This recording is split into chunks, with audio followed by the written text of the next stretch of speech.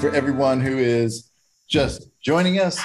Hello, I'm Jason Berlin, founder of Field Team 6, whose mission is Registered Democrats Save the World. And the people who save the world, of course, are you, our volunteer army, and our grassroots donors, and every voter we register, the vast majority of whom are women, young people, and people of color. Welcome back, everyone who's just been to a panel. I have FOMO at my own event because there's too much good stuff going on. I can't believe I missed Brian Tyler Cohen. And yet, I just, with our amazing partnerships team lead, Kala, led a How to Partner with Field Team 6 workshop at which we had 4 amazing partners. One of them, Triana Arnold James, is president of Georgia Now, and she was zooming into us from the UN, where she's presenting on global feminism and access to healthcare. Amazing. So yes, thank you so much for joining us at this super ambitious, first of its kind, Registered Democrats Summit, first national conference dedicated exclusively to the wide world of democratic voter registration. You're right on time for our next keynote speakers, both of them legends in their own right. I'm thrilled to introduce Robert Hubbell. After the horrific 2016 election, Robert's wife and 3 adult daughters were distraught over the defeat of an overqualified, brilliant woman to a nightmare garbage monster. Do you remember that? I bet you do. I do. Like it was yesterday. Right? Oh my God. So Robert started writing a nightly email to his family to make sense of the daily chaos, sifting through the noise to find the reality. And as he says, always through a lens of hope. His family, started forwarding his emails to friends who forwarded them to other friends. And now his newsletter goes out every night to a family of about 70,000. That's a big family. In fact, he's had to set aside much of his retirement plan to become a Substack writer.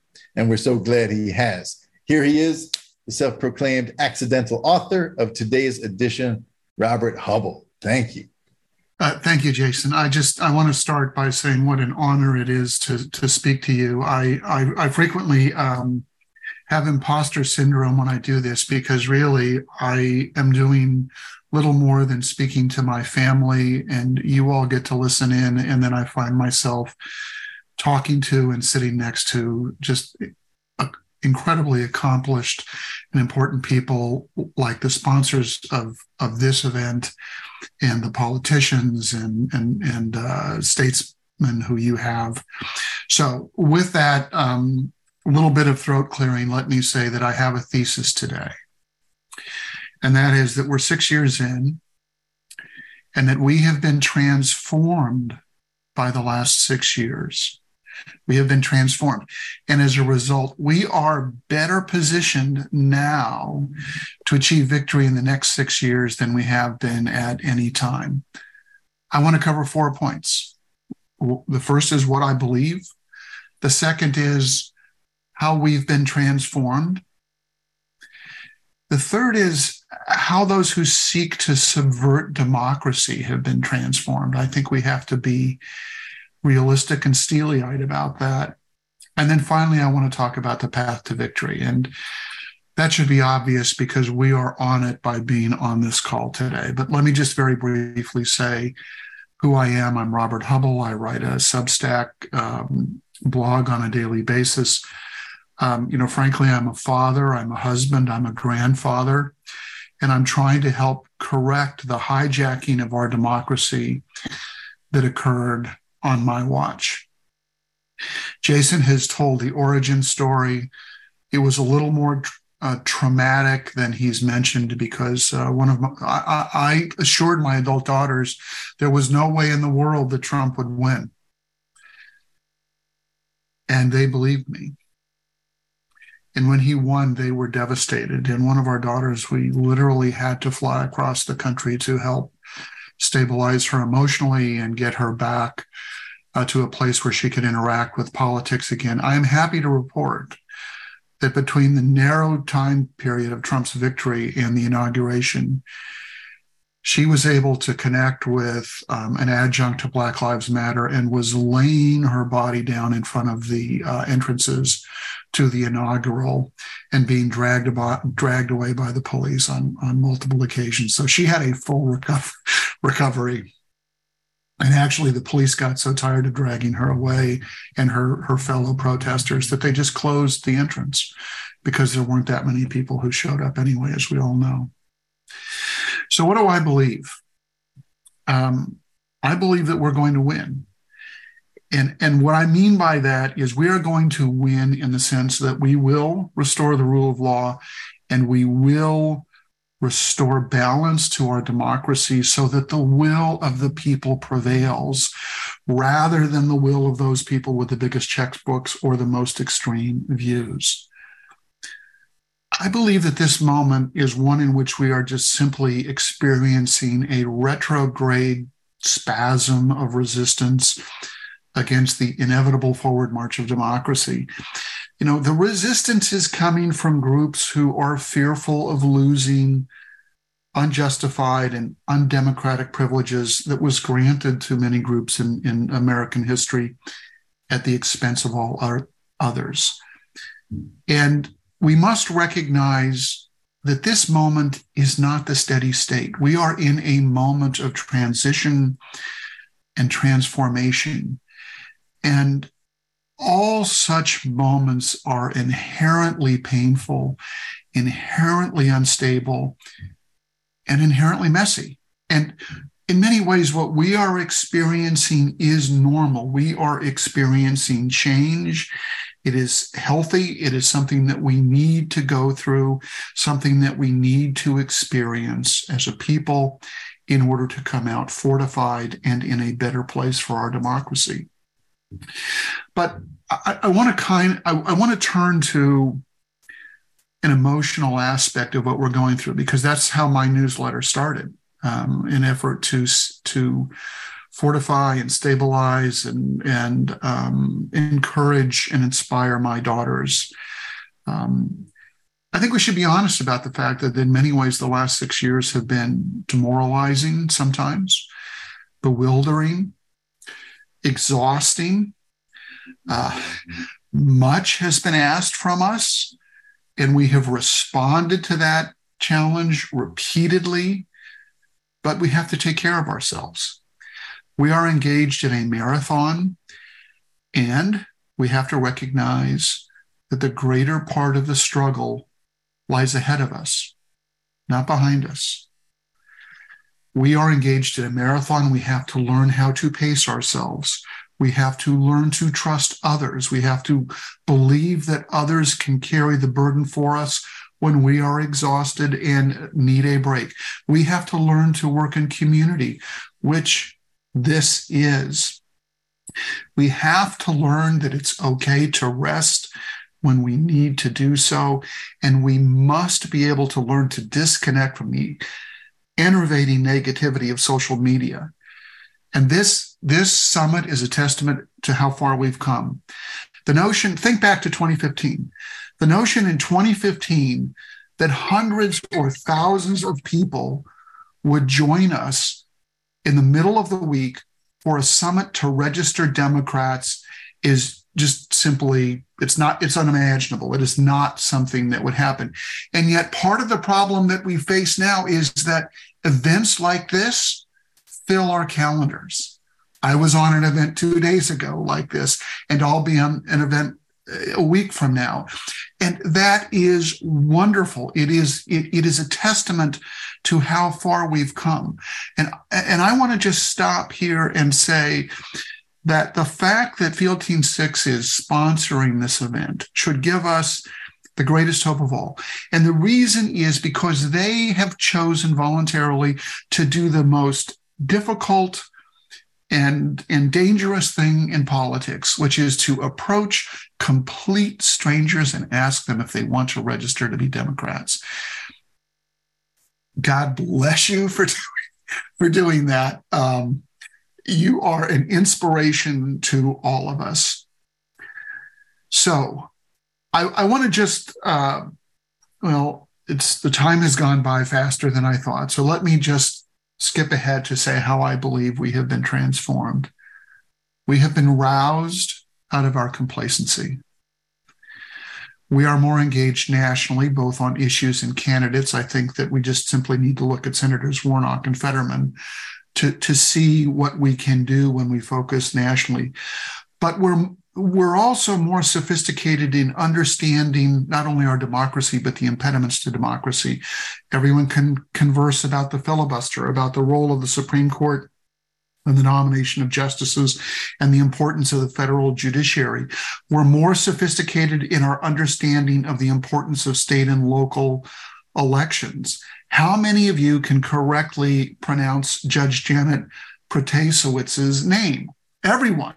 And who would have thought even a year ago that we would all be considered about a vacancy on the Wisconsin Supreme Court? That should give us confidence that we will win, that we have transformed ourselves. We have become more sophisticated consumers of news and social media, although we must become more so. I will just say that several times a week, readers of my newsletter send me some article or press release with a scary headline and say, please address this. And I read it, and it's apparent on the face of the document that there are fallacies and lies and missing predicates. And I fear that the readers looked at the headline and paralyzed in fear. And we can't do that. We have to be willing to engage, to become information warriors. Now, I want to recognize that those who seek to transform, who seek to subvert democracy have also been transformed. Trump has given them permission to be the worst version of themselves. They no longer view loyalty to the Constitution and protection of democracy as American values. Rather, they see those as impediments to their agenda. They no longer value truth and the facts. They see them as impediments. They no longer value racial and gender equality as virtues to be sought after. Rather, they view them as impediments. They have lost the capacity for shame and embarrassment. They see cruelty as strength and compassion as weakness. So should we be worried? Well, yes, in the sense that we should be concerned, and we are. Should we be panicked? Absolutely not. We must not listen to the doomsayers.